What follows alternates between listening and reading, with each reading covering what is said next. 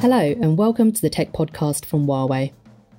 In part 3 of our Goodwood Future Labs exhibition mini-series, showcasing some of the most innovative tech going on in the world right now, join me as we see how tech is helping us to explore.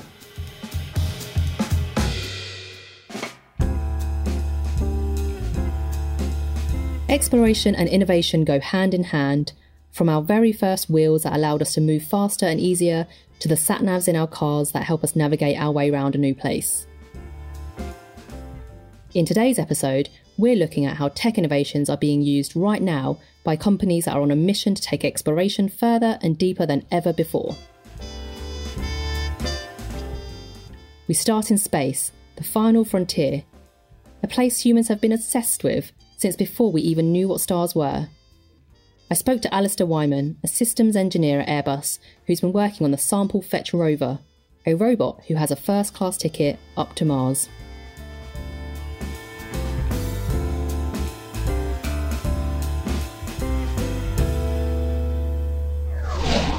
What we've got here is one of the test models of our Sample Fetch rover. It's a six-wheeled vehicle that's got a 1.5 metre long robotic arm on the front. It's got a 2 metre high mast that has cameras on the top of it so that it can see the scene in front of it, and it's got some solar arrays on the top of it as well so that it can power itself. All in all, it's about probably 2 metres long and about 2 metres wide as well. Brilliant. It looks like it's doing an amazing kind of demo right now. Could you tell us a little bit more about the mission for the Sample Fetch rover? It's going to bring back samples that have been left on the surface by the American Perseverance rover, bring them back to a rocket so that then they can be sent back to Earth for analysis in Earth-based labs, with the hope of finding evidence that Mars could or potentially did once support life in its ancient history. That is so interesting. And what kind of features does it have that enables it to kind of identify which samples are the right ones to pick up on Mars? One of the biggest challenges that it has being on Mars is that we can't kind of control it with a joystick because Mars is so far away. The lag, the delay would just make that infeasible. So what we have to do is have a lot of autonomous systems on board the rover so that then it can identify the terrain in front of it, check which parts are hazardous and which parts are safe for it to drive through, and then plan its path towards the tubes autonomously without much human involvement at all. Once it then reaches these sample tubes, it then does a similar thing where it autonomously identifies those samples lying on the surface, grabs them with the robotic arm that's mounted on the front, and then stores them on board. Amazing. And how long does it take to develop a kit like this, and how has the sample evolved over time? We started development of this in 2017, I think it was, and the launch is going to be in 2026. So it's at least it's the thick end of a decade in terms of development of a system that's as complex as this. So what does the mission look like in 2026? We launch on board an American lander in 2026. We'll land on Mars in something like 2029, and then the samples will finally be back on Earth in the very early 2030s. That's actually amazing to hear. So what is your dream scenario for that 2030 or beyond? My dream scenario is that we get the samples back on Earth and that we're able to generate really interesting science from them, new discoveries for decades to come. That's something that they've been able to do with the Apollo missions. They're still doing science on samples that were brought back by the Apollo missions in the 70s now. And hopefully with Sample Fetch rover and Mars Sample Return in general, we can have a legacy like that as well. Yeah, and in many more years to come, do you think this will be the norm for the future of kind of space exploration and engineering design? Yeah, I think more autonomous vehicles like this is very much going to be the future of planetary exploration, supported by humans when they do go to Mars, but there's always going to be a need for these kind of autonomous vehicles, be they rovers, helicopters, anything like that. Okay, so what kind of samples will the Sample Fetch rover be picking up when it's on Mars? The samples are going to be little pen-like tubes that are left on the surface, and inside each of those is going to be a rock core that's been acquired by the Perseverance rover and stored in there. So then we'll have a piece of pristine Martian surface material that we'll be able to analyse in each of these. So at the end of its exploration, when it sent all of the samples back to Earth, what happens to the rover? The rover itself will stay on Mars. It'll have completed its mission of bringing those samples back, but it's still a really valuable asset that will be on Mars. So I don't think it'll just be left doing nothing. I'm sure scientists and engineers will put it to very good use, testing new technologies and new software that can help advance exploration forward in the future. You do a lot of work here with the ESA. What kind of things can we expect to see in the future? One of the big things that they're working on is in partnership with NASA and other space agencies around the world, sending humans to have a permanent presence on the moon like they do on the International Space Station at the minute. And one of the big things on that is providing the logistics and the support required for that, and the kind of technologies that we're developing here.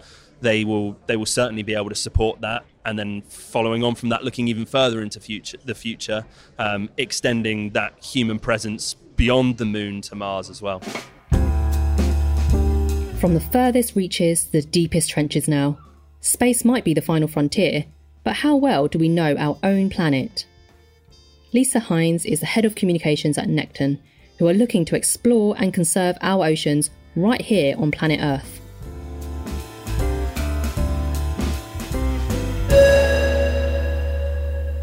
Well, space is obviously fantastic, and I would never want to kind of say we shouldn't be looking to space because it's really cool. I'm head of communications at Nekton, and we are an ocean conservation charity based in Oxford. And we're here today talking about the work that we've done exploring the Indian Ocean. We've done an expedition in the Seychelles where we take these submersibles down into the Indian Ocean and gather data and broadcast to the world the importance of the ocean, and we work very closely with scientists from our host nations. So that's a very key part of what we do, is that we work with all the data we gather belongs to our host nations. We develop our missions with our host nations, and we work very closely with scientists from those nations. So we don't sort of parachute in, do the work and then head back home without where we're working benefiting. We also do a lot of communications work to broadcast the importance of the ocean. It's really, really important. It affects our climate. The ocean produces every second breath that we take comes from oxygen produced by the ocean. It absorbs most of the carbon in our planet. We really, really need to protect our ocean more. There's always been a bit of a kind of PR problem with the ocean in a way that space, we can see the stars, we can kind of imagine what's up there, and it has this great appeal, and the problem with the ocean is we sort of forget it's there, particularly if we lived in landlocked places, that like a lot of us do, and it feels irrelevant. And it's so not irrelevant. So we really do need to be doing an awful lot more. It affects, everything is connected. It affects every single one of us on this planet. It does, and you mentioned 70% of our planet is the ocean. So what is the single biggest challenge in the ocean today? I really hate that question because there's just so many. I mean, there are lots and lots of problems. I mean, I would say, I don't know if lots of people watched the Netflix documentary Seaspiracy, which was obviously incredibly controversial, and there were, good things about it and bad things about it, but it did highlight the problem of overfishing, and that is a massive, massive problem. Trawler boats kind of just destroying the surface of the seabed, crashing its way through coral reefs and important ecosystems. So obviously overfishing is one of the problems, but I'm not saying don't eat fish. There are very good ways that one can eat fish. Then there's problems obviously with plastic pollution. There is acidification. There are so many problems. It's really hard to know which one to pick. And also it's just very, very, very unknown. So it's really important that we go and do more research to find out what's there, because we can't protect what we don't know. And we're finding out more every day. Exactly. And with all of those challenges happening right now, how is technology innovation helping you to discover more about our ocean? Well, so at Nekton, we do expeditions in these very cool submersibles, these kind of spherical, these kind of glass dome spheres, and we go under the ocean and we can actually kind of see what's there, which is a really great way of doing ocean exploration, because you can actually see and transport people, and actually from a communications point of view as well, you can share those images and bring people into the ocean. But there are all sorts of other amazing things happening. There are kind of automated underwater vehicles that you can set off, and they go very deep and they can go for a very long time, and they can gather water samples, they can gather fantastic imaging, and they're, you know, relatively cheap compared to going down in a submersible. There's very, very exciting technology happening with nanopore technology, where one can sequence the DNA of anything under the water in real time. There's amazing little devices that you can kind of sequence. So you can take water samples, and from that you can work out who has been, you know, what creatures have been there, how interrelated they are, where they've travelled from. All the biodiversity of the ocean can be worked out very quickly. So that's a real game changer. We also need to map the sea floor. We've got better maps of Mars than we have of our ocean bed. So until we can map, and there's amazing things happening right now with kind of new technologies enabling us to map the seabed floor, and from that we can work out what bits need to be conserved and create marine protected areas in the right areas. Exactly. And with that, can you tell us a little bit more about ocean live broadcasting and how that's changing the jobs of ocean explorers and conservation experts today? Nekton was established by scientists and by journalists. So we've always been the storytelling part of the ocean has always been a huge part of what we do. So we feel very passionately that if you need to make people care about the ocean, we need to show people that the ocean sort of seeps into all of our lives and is relevant to all of us. Okay, so seeing really is believing. So why is this new technology important, and how is it impacting your mission? So we feel very strongly that you need to engage people with the ocean. So Nekton was set up by both journalists and scientists coming together to work out how we can make a difference. Now, obviously, through our science we can make a difference, but also we need to make people really care about the ocean. So by putting people in submersibles down deep in the sea, you're seeing them down there. It really is bringing the ocean to people. So we work very closely with Inmarsat, with Sonodyne, with lots of very clever brains, as well as major broadcasters like Sky and Associated Press, to come together and develop this technology which enabled news broadcasts to happen and documentary series to happen from deep under the water. And we were lucky enough to have quite visionary partners like Sky, who gave 9 hours of live broadcasts from under the ocean. They gave us all this airtime. And through that, we did things like we put the Prime Minister, the President of Seychelles, in a submersible, and he did a live broadcast address that was broadcast in 160 countries to all the other leaders of the world to conserve the ocean. Things like that really, so you can do so much with science, but actually if you can also get the story and find a way of getting that story out there, you're going to have a very big impact. So that was huge part of our DNA at Nekton, which was make people care. And how do you make people care? Well, if you can broadcast from under the water, you're bringing the ocean into people's living rooms. Yeah, that sounds amazing. So with this wealth of new data and knowledge that you've found from the seabed and sea exploration, what's your dream for the next few years?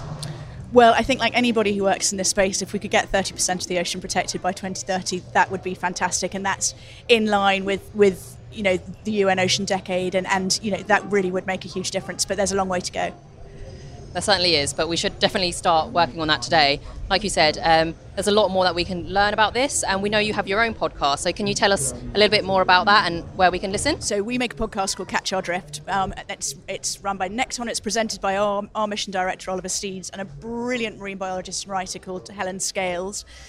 And it's all about how the ocean seeps into all of our lives. So we talk to, one episode's on sport, one's on food, one's on literature, one's on fashion, and we talk to people like Nico Rosberg, the former Formula One world champion, about what sport should be doing to make people care more about the ocean. We talk to the winner of the Costa Book Award, Monique Roffey, this year, who wrote an amazing book about mermaids and is a great ocean activist. We talk to people who run the world's first sustainable sushi restaurant, and they only serve invasive species. We talk to a wonderful Irish writer who wanders around Ireland, talking to people about the Gaelic language and the words that have been lost that teach you about the history of the ocean. So what we're trying to do is make people really engage from all sorts of all spheres of society with the importance of the ocean and how it does affect all of us. So Lisa, you mentioned a lot of the work you do is impossible without your partners. So how important are university relationships to that? Well, I think we have over 50 partners. So we are a partnership with Oxford University, and our scientists are from Oxford University, and that's hugely important to us. We also have science partners, technology partners, and other NGOs, civil society, and we also do a lot of work with younger children. So we have a sub-STEM has been developed by one of our partners, Encounter EDU, and we do live lessons into schools. Anyone from around the world can link into our scientists on board, ask them questions, talk to scientists and sub-pilots and broadcasters on board. And there's also a whole curriculum of submarine STEM that we have distributed around the world to many schools as well. So education is hugely important. We need to get everybody thinking about STEM subjects and doing, they're the next generation that are going to save the planet, aren't they? So, from the dark sky to the deep blue, exploration is essential if we want to know more about our planet and the life beyond it, and it's only through technology that we're going to get there. So, if you enjoyed this episode, make sure you subscribe to the Tech Podcast to be the first to know when a new episode is out.